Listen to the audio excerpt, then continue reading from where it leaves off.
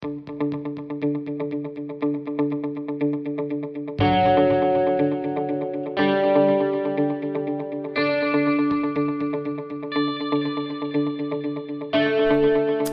everyone, welcome back to Mental Health Bar. Thank you very much for joining us again this week. I am joined by the wonderful Tez Ilyas, comedian and author. Thank you very much for joining us, Tez. Good afternoon, Chris. Thank you for having me. I don't know what time the viewers are watching this. Could be a good morning, good afternoon, or good evening for them, or good night, regardless. Hello. Could be any time. Could be. This is a podcast / video on YouTube, so they could be watching it on the toilet at 1 a.m. in Las Vegas. Who knows? Who knows? Yeah, good luck to you, buddy, if you're watching this at 1 a.m. You've had a bad time in Las Vegas. That's what it is. But thank you very much for joining us, Tez. I've known you for a while. Like, we met back at Electric Mouse in London, and third gig, right? You were doing your third... Yeah, that was my third ever gig, my first ever non-showcase gig. What's a show? In many, like, because I did a stand-up workshop. And so at the end of it, there was a showcase. So I did my one, and so my course was running on Saturdays. The other course was running on Wednesdays. So I did both of those showcases. And then so your gig was the gig that you met me at. Was probably my first ever proper gig. Proper gig, that's crazy. Yeah. I like so because you were a different looking person then. You were business suits and clean shaven, right? You were clean shaven. And I was coming from work. Were you a lawyer? That's what you were, right? No, I was in the civil service. Oh, you were in the civil service. So I was at the Home Office. What would I have been doing? I was looking at the Olympics at the time, actually. Were you? What were you doing on the Olympics? 100 meters mainly. No, joke. Got them in. Just preparing the Olympics for. At the Home Office, our job was to make sure they were safe and secure for the public and everyone who was there, the athletes and stuff. So yeah, that was our job at the Home Office. So I was in that. Oh, right. Okay. Was that the gig? I don't know. Do you remember? But was it the gig? I'm not going to mention the comic, but he now lives in America. Where he had paid someone to pretend to have a heart attack. Was that because that was an Electric Mouse? But was that the one? Was that the sort of knockoff Russell Brand character? Yeah, that's it. Yeah. I think it was. That was, and I remember the person going on and thinking, wow, because there was a lot of confidence there. Confidence, blind confidence. There's a lot of confidence there and a lot of like performer skills. Yes, absolutely. So I was quite excited to watch, going, oh wow, this is going to be cool. And I remember watching them, just thinking, is this good? Yeah, you don't know, do you? I don't know if this is good or not. I don't know if it's good. I can tell you now. I won't. But I can tell you now what I think. No. But then I was like, is this comedy? Okay. But confidence. I remember that. Counts for a lot, doesn't it? I think that people underestimate how much you can have confidence instead of talent. You can just substitute one for the other, and that was. Sorry, go on.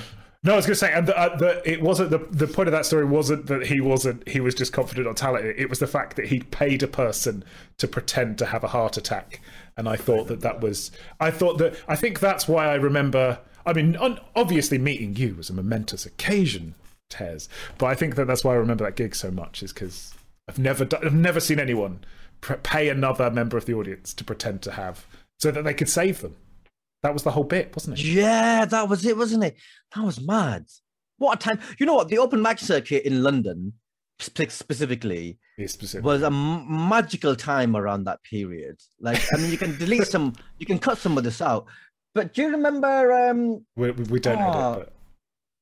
Okay, I won't mention names then. But there were some real characters, though, around that time. What kind of people, though? Are you talking about the guy who used to go on and just freestyle at the end, and people were like, is he amazing or is he awful? God, not even... The guy who kept a blog about everyone. The guy who kept a blog about everyone, and he'd badmouth everyone. And then found a second career in Germany, in German-speaking. I knew you were going to say that guy. He's doing well in Germany. He's big in Germany. There were so many characters. Like, I remember at the time thinking, this should be a sitcom. Like, there are people here, like, and I count myself as one of those, that are like, they feel like they want to be stand-up comedians, and they need to go through this process to get to the other side. Yeah. And then there were some people that were using it as sort of like, we need to get out of the house and make friends, and we are not going to progress at any other stage, but apart from this, but this will be our life, our social life, everything. This will be our everything. Yep. And then there were some people who just needed therapy, Chris. There are definitely some people who were using it. They were taking the problems they had with their parents out on us as watchers, as an audience. They definitely were. And as fellow open micers as well. Yeah, yeah. It was just a mad time. It's a mad time, but I'm glad I did it. Obviously, for both of us, it worked out. We're both in that career. You obviously doing very well. How's you got a book out and everything? So I do have a book out which I keep handily here. This is my mum's copy. Is it your mum's copy? Diary. Did you sign it? Secret Diary of a British. I did. I put a nice little. Oh my! I won't read it out, but I put a nice little message in it and stuff. The Secret Diary of a British Muslim, aged 13 3/4. So it's about my life. Good. Growing up in Blackburn in the 90s, Blackburn, England, in the 90s. So yeah, it's is there another Blackburn? Available? There's a Blackburn in Scotland. I didn't know that. Know that. And there probably is a Blackburn in America somewhere. They always copy your names, don't they? There's so many different places. But that's congratulations on that. I would find it incredibly hard to write a book. So well done on that. Thank you. Yeah, no, the idea was. I remember when I first sat down to write it, and I thought my target was 80,000 words. I ended up writing a lot more than that. But my target initially was 80,000 words, and I thought that's 8 university dissertations. I barely wrote one. I did write one, but barely. And the idea of it was just, I thought this was beyond me, but turns out it wasn't. So wasn't behind you. It's in things. You've sold them. I've seen it. I've seen reviews on Amazon. It's going very well. It's excellent. Yeah. I have not bought a copy yet, but I will be. Just waiting for that sweet Twitch money to come in. Almost 3 figures. No, I don't know what it is. But you're doing really well. And but when I met you, obviously you were third gig in. You were going through. You started out. And I know the next time I think I saw you was when you did that. Kate and Gary and you did that show in Edinburgh, which was Gags, Songs and Bombs. Gags, Songs and Bombs. Yeah, that was it. That was it. That was so much fun. That was such a good Edinburgh. It was such a good Edinburgh, that one. It was my first Edinburgh. That was old school. It was my first Edinburgh. It was actually the first time I'd been to the festival. Same. So I'd never been to the Fringe before that. And we just thought, actually, neither had Gary or Kate. And there was a lot of experiences, working class kids. Like we just, this wasn't our thing. It wasn't on our radar. So we had no idea how it worked. We found out that, over the year, because 2010 I started, 2011 is when we went. So over the year we found out there's a free Fringe. This is how you participate, blah, blah, blah. I met them very early. We got on really, really well. So we thought, let's do a show together. And for people who don't know, like Edinburgh Fringe is where you go to, you make your calling card and get noticed by the industry. But for newer comics, it's a chance to go up there and share an hour. And so Gary Troll, who's on Twitch actually, and Kate Lucas, good friends of mine, very good, funny comics, we decided to share an hour where we do like 15-20 minutes each. Actually, Laura, do you remember Laura Carr? Yeah. I'm still. So Laura Carr was our MC. Right. I mean, that was a decision that we regretted, not because she wasn't good, she was great, but it was kind of like when we got there, we were like, oh, we should really be doing this ourselves. Yeah. Like we should be learning how to cold open a show. But we were all too scared. And we were like, well, let's get an MC to warm the crowd up before the first person goes on. And now I'm like, why didn't we just go on? I was like, because we rotated the lineup every single day. So we had a chance of going on first, second, and third to make it fair on ourselves and to get the right experience for each other. But it was just it was good. It was great. I had such a good time watching shows and meeting up with you guys and making friends with like Ignacio Lopez was like the show before me. So I got to know him really well. But it was great. It's that I think that so those, and like you mentioned, working class. Being working class for the people that are for middle class people, like the Edinburgh Fringe is in their it's on their radar. It's something that happens if you're a performer and you're in Oxford or Cambridge. It's something you do. Whereas for I consider myself working class because I was brought up working class, even though my accent suggests otherwise. But you're working class as well, and so the Edinburgh Fringe is financially out of reach for you. Even because you work as a working class comedian, you have your day job and then you do comedy at night, and there's no extra money. There's nothing. To and I think what people don't realize, like comedy, it takes a while to earn even pocket change. Yes. So I think it was like 3-4 years until I was earning like anything, where I could like give myself a little treat. And by little treat, I mean, a meal out. You know, Yeah. that took 3-4 years. Like, for 3-4 years of earning, like, gigging for nothing, literally nothing, not even expenses. Like, you know, they expect you to go to like the arse end of nowhere in a car share where you know, punt up the petrol money, but you don't get any money at the gig. Not even not even a tenner. Like, I will always give, like, if I run gigs now, and I don't run many, I run like one in every blue moon, but I make sure the open act gets paid expenses. So you know, if they got a car over, if they got a train over, whatever, they're getting something for their troubles. Should always pay someone if they're entertaining. Even like you've been and performed at my gigs, even again, like 25 quid minimum, just something that covers it, just so that because even you would pay anyone. Like if you just like calls your sister over and you said, "Come here, help us out." You'd if they were helping you out at a birthday party, did you give them food and stuff? I don't know why they're not invited to it. But I mean, the guy, someone came to change our Sky box the other day, and it was the day after my sister's birthday. So we had loads of cake left over, and I thought, "Would you like some cake?" And he was like, "Oh, yes." And so he was fixing our Skybox, and he got to have some Iron Brew and cake. But that's just, you know, because he was, you know, it's just nice what you do. I offered him a cup of tea, like you do it. Like I treated him like a builder. Yeah. And he was like, pretended you were Manly. Yeah, I'm an engineer. Iron Brew, please. So I got him some Iron Brew and cake, and he just had a lovely time. He had a lovely time. You have to do that. You have to be nice. So yeah, you did all that, very successful. Now you've been on all sorts of TV shows, and you had your own. What happened with Tez Talks? How did that come about? So Tez Talks was my radio show, and that came about from my first Edinburgh show, Tez Talks. It was my Edinburgh show in 2015. Yeah. Oh, I'm full of them, bro. When I do Tezington World of Adventures, then you know that's going to be my retirement show. Yeah. So if you see that next year or 50 years from now, you're like, okay, he's done with this now. That's his final. End of Tez's career. The last hurrah. So Tez Talks was the show we took to the Edinburgh Fringe Festival, a solo show, one-man show in 2015. Went really, really well. And the BBC radio people came to look at it. They loved it, and they wanted to turn it into a radio show. And so that's what we did. And we've now done 3 series of that. And it lives on everywhere you can get your podcasts from. So whether that's Apple Podcasts or Spotify or BBC Sounds or whatever, Tez Talks is available. There's 16 episodes, and they're only 15 minutes each. And it is stand-up in front of a live audience. And it's very well edited and put together, and I'm very proud of it. So, you should be. You should be. So, and it was original on BBC Radio 4, which again was a thing that I didn't know was a thing. You didn't know about Radio 4. BBC Radio. I knew that it existed in that because, you know, you see it, but I didn't know BBC Comedy. That's where BBC Radio Comedy lived. I didn't even know much about BBC Radio Comedy. The first time they invited me onto the Now Show, which is BBC Radio 4's, it is the flagship comedy show for BBC Radio 4. Hugh Dennis of Mock the Week fame and Steve Punt, his comedy partner, they've been doing it for 25 years. Chris, I didn't know what it was. And when the producer invited me on, I thought they were inviting me on to like the radio equivalent of the One Show. Right. And I was so close to turning it down. Right. Until my agent was like, well, just hear them out. And I think my agent assumed I knew what it was. Yes. Yeah. So he didn't say, she didn't say, oh, it's a comedy show. She just like, well, just hear them out. Assuming I knew what it was, and I was just being weird.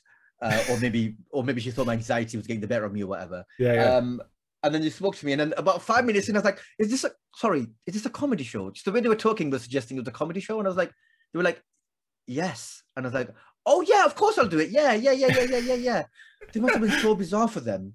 Mate. I think that's a working class thing where we just weren't brought up with those kind of things. I hadn't even been to, so when I started doing stand-up, I hadn't even been to live comedy because it was just tickets to live comedy were like expensive, and they just. I think I'd been to see Jimmy Carr live in Blackburn, where I'm from. I'd been to see Chris Rock live in Birmingham. Yeah. And I think I'd been to see like the improv show at the Comedy Store on a date. Right, yeah. The Comedy Store Players, I think it's called. I think I've been to see them on a date, but I'd never been to see a mixed bill. You know, I didn't even know the stuff that we do. Yeah, the stuff that we do. I'd never been to one. Yeah. No, because it's expensive, and you were like, I don't know these people. Yeah, exactly. There's that. Yeah. So my first mixed bill I went to was homework from the workshop. They sent us homework, like, go and watch a gig. So we went to watch the 99 Club. in Leicester Square. Good choice. And like Good choice. Scott Kapura was headlining, and I was like, "This guy's so funny! Oh my god, he's so funny!" And now he's a mate. It's so weird. It's so weird, right? That's why I was like, I was saying this to my kids know comics that are like massively famous because they've just been here. You know, they've come to do my gig and then come around the house beforehand for dinner. Like Desiree stayed over a bunch of times. Imran came over and played Switch with the girls. And they'll go back to school and they'll be like, "Oh, yeah, I know that person from that reality TV show. They've been and stayed at the house a bunch of times." The kids think they're liars. Like, they think that they're lying, that they've met this person. I have it with man like Mobin because, like, all of my cousins have got kids and I've got nieces and nephews. And my niece and nephew is a bit more circumspect, they're a bit more shy. But my cousin's kids are like, "Yeah, we know Tez, he's my uncle, he's my dad's cousin or whatever." And the kids do not believe them. No. And so I've had to tell my cousins to tell their kids, to tell their friends, to make sure they do not tell their friends where I live. Jesus Christ, really? Because they're kids, right? They're like, "Well, I know where he lives." And the kids are like, "Well, no, you don't." And they're like, "I'll show you." Because it's on the way home. And they're like, "There, he lives there." And I'm like, "What are you doing?" Stop telling people my address. Yeah. Jesus Christ, mate. But that's great. So Man Like Mobeen, you really successful show. Just been nominated for 2 BAFTAs, did I see? Yeah, so we got nominated last year for Best Comedy Show, and Gus Khan got nominated for Best Male Comedy Performance. Yeah. And we just got the same nominations again this year. Fantastic. So I'm in a show that's a 4-time BAFTA nominated show. It's incredible, but that's not it. There's a list of successes in here, a list of achievements, Live at the Apollo, all those kind of things. Fantastic, absolutely fantastic. And you met, but what I want to go back to, because that's what this show is about, and obviously I don't want to skip over it too much. You went back to anxiety, and I know that during all of this success, during your career, which has been fantastic, and it's been, and you're a lovely guy as well. You stayed humble. Some people I found with whenever they become a comedian, they go from being like a normal person to being a weirdo, and but it happens to all of us, and we just don't want to talk to people who aren't good at comedy, so I get it. But you you don't want to make the friend because you don't want them to come off the stage and be like, "Cool." Well, it's the how do you think that was? And you're like, how did you think it went? It was interesting. That's the word. Interesting. It happened. It happened. The worst thing you can ever say about someone is he's a nice guy, or they're a nice person. Oh my god. The worst. If someone says about you, if they're like, if you're talking to someone, and I mean in a gig in a comedy world thing, if you say to someone, "What do you think of this comedian?" and they say they're a nice person, that's the first thing they say. You're not booking them. You're not booking. Yeah. So I know that's in my bio. Chris Purchase, nice person. That's just in my comedy CV out there. But I put it there first. But for you, you've gone through, just get it preemptive. But you have done all this success, and I know that you've had a lot of anxiety because you wouldn't know it now, but you suffered with alopecia all the way through your career. How did that start?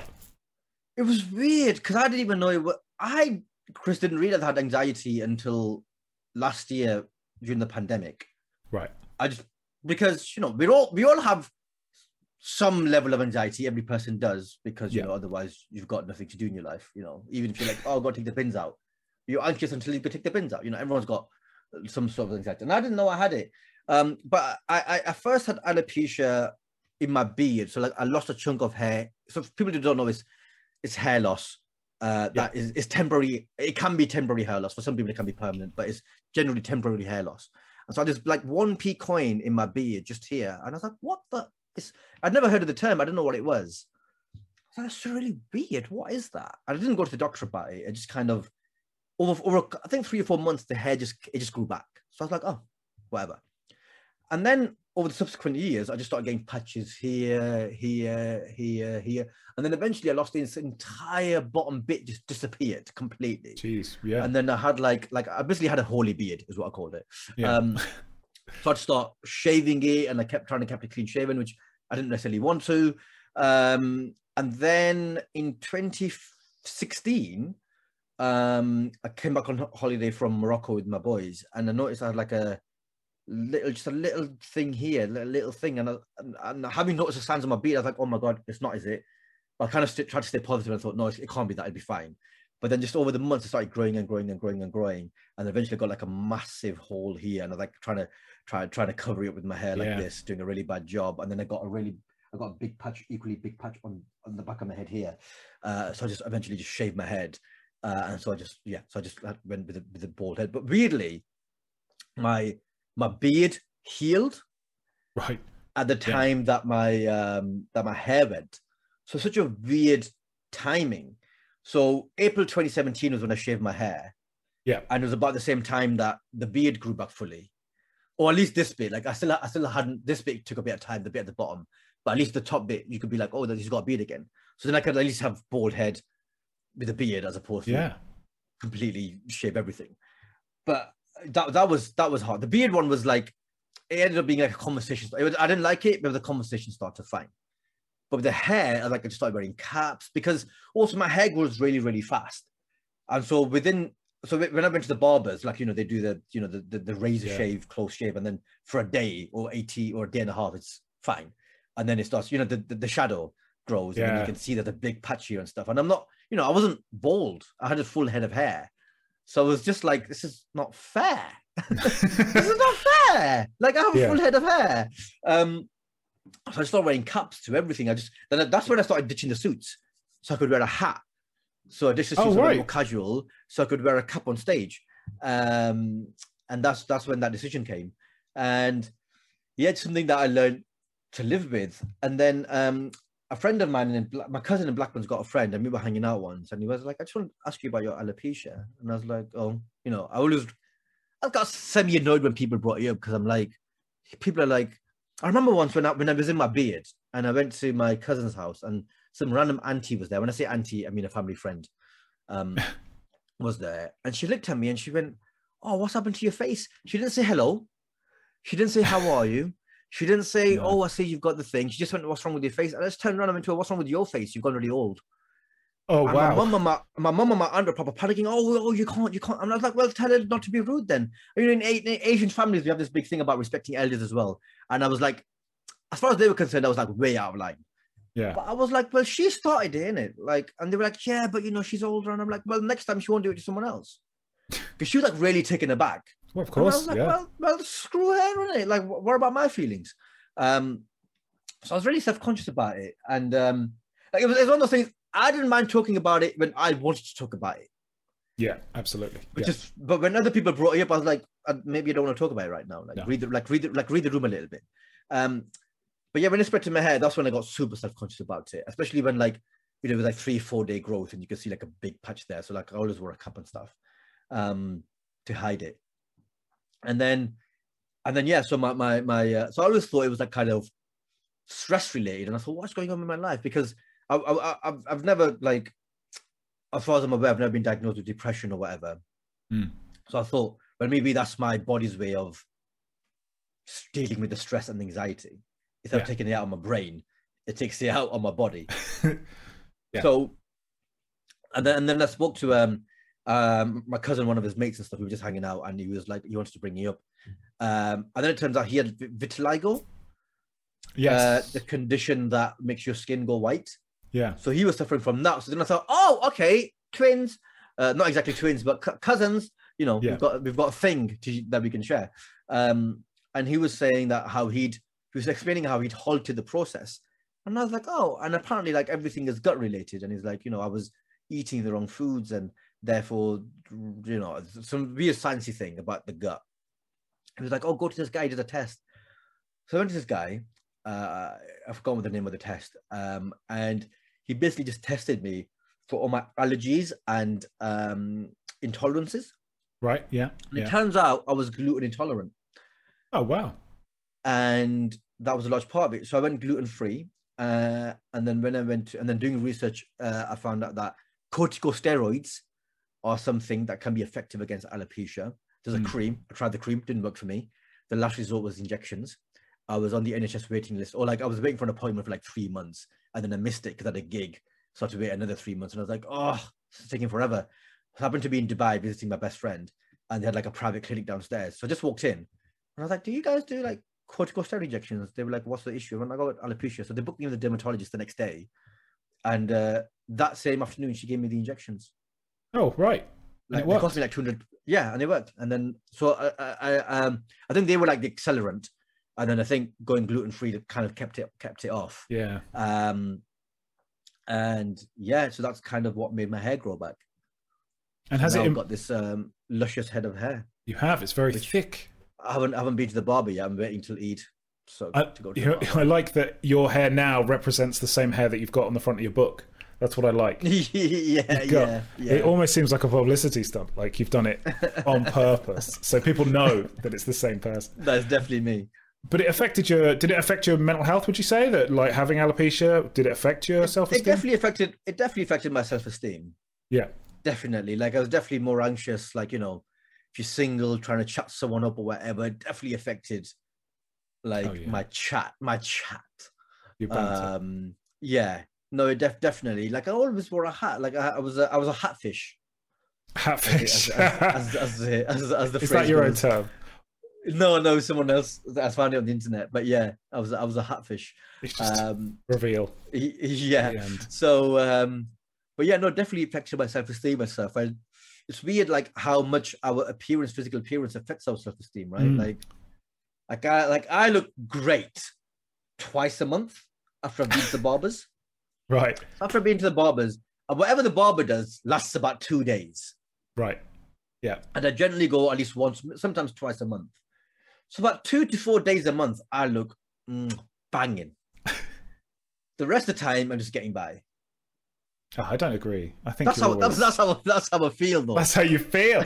Oh, see, see, how you feel is a different thing. I think you're always pretty much on point. Like I've seen you a lot, and I've seen you a lot. That makes it sound like I'm in your house, but I've seen you a bunch, and every single time I've seen you, you're well put together.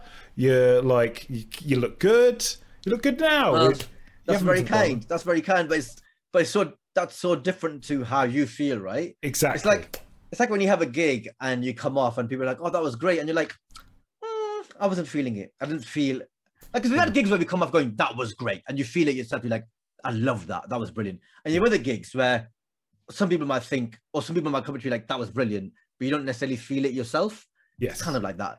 I guess. Yeah, and I think probably an important part of it is that you can do it right now that it's grown back and stuff. You can now go and get it done. And it's a great feeling, right? That's got to be a fantastic. Yeah.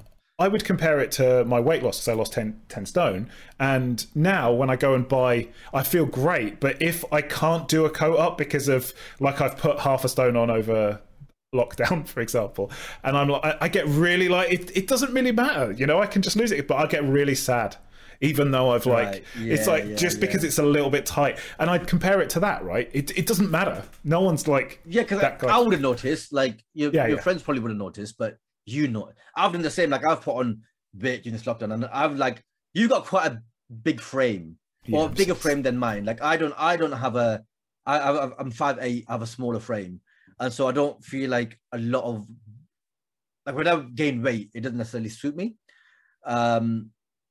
So I'm conscious of that right now. Like I'm not being too worried about it because it is lockdown. I'm not like, you know, like it is. We've all gained weight over lockdown. Yeah. But as the world is opening back up again in May, June, or whenever it is, I'm just conscious. I'm like, I just want to lose this. Like I'm the heaviest I am, or like I'm the heaviest I was 3 weeks ago. It's like Ramadan now. So I don't know if that's made a difference. A difference it'll make.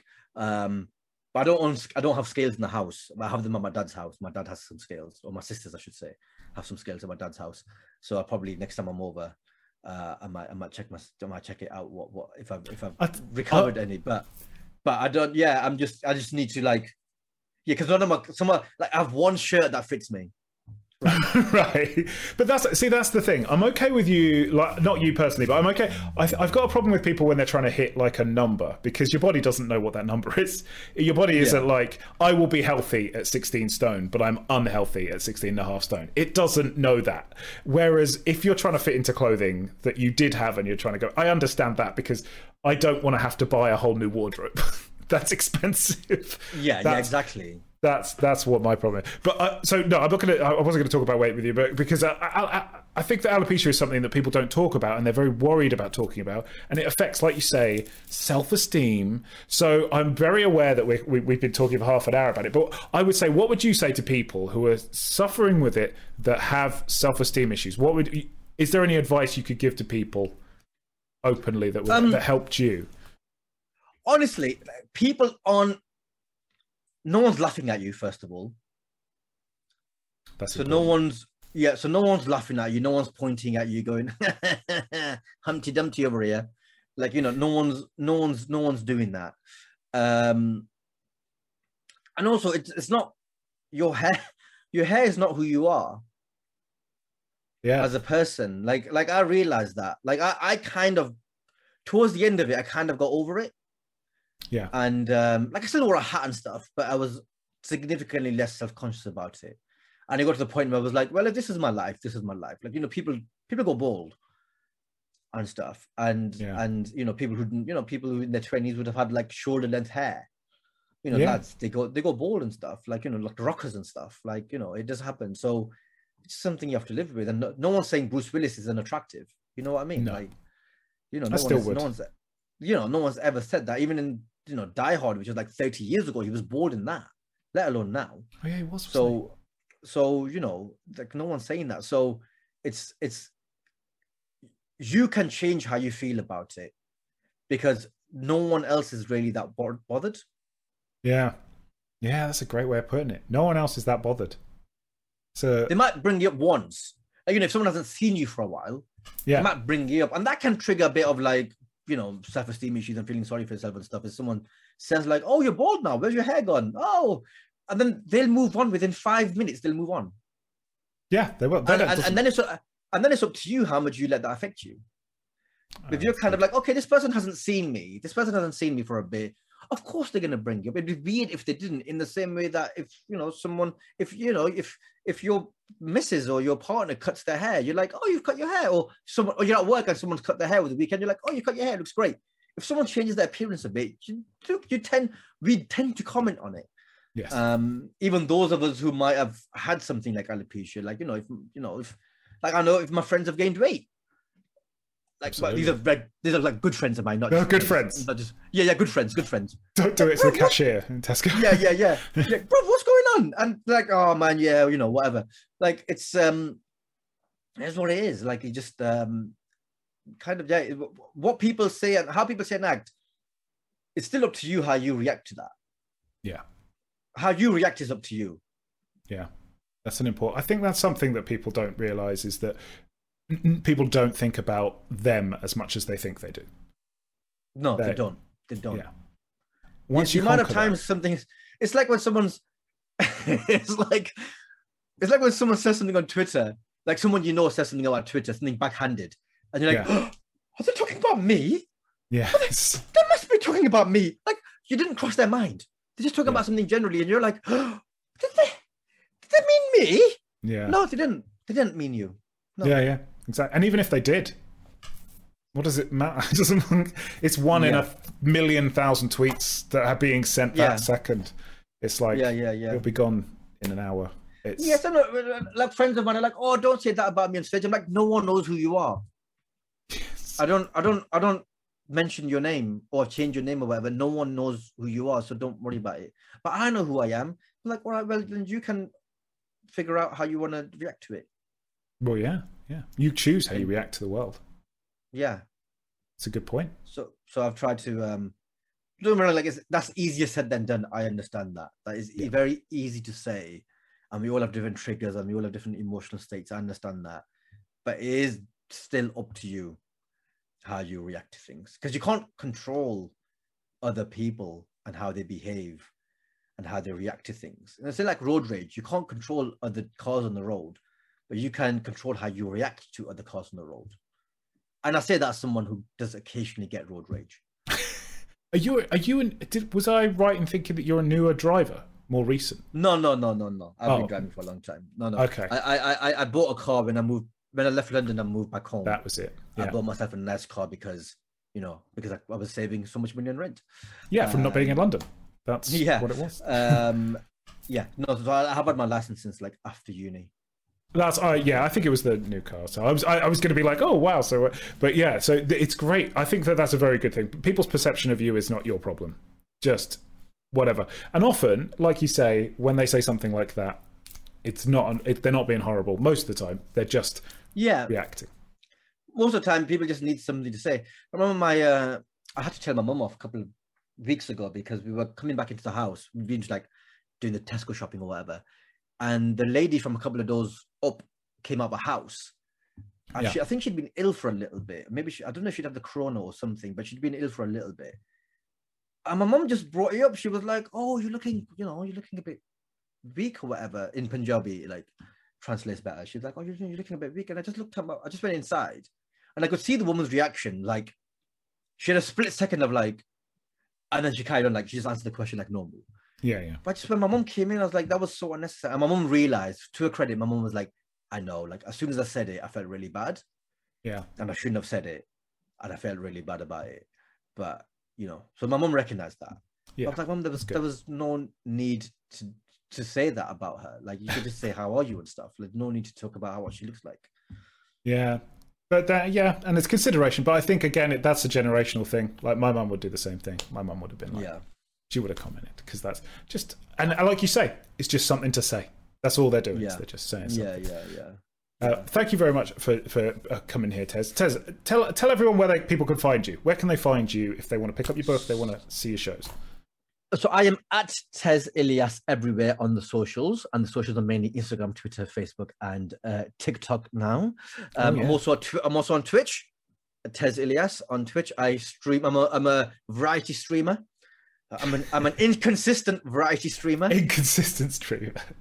But I like having fun on there. It's good fun. Yeah. And tezilyas.com/hello is my link tree, is my link to all my things. So where you can buy my book, where you can buy my tour tickets. I'm on tour this autumn throughout the entire country. So please come to a show. And all the works that I've done that Chris has referenced, all the links to that are there. tezilyas.com/hello. Brilliant.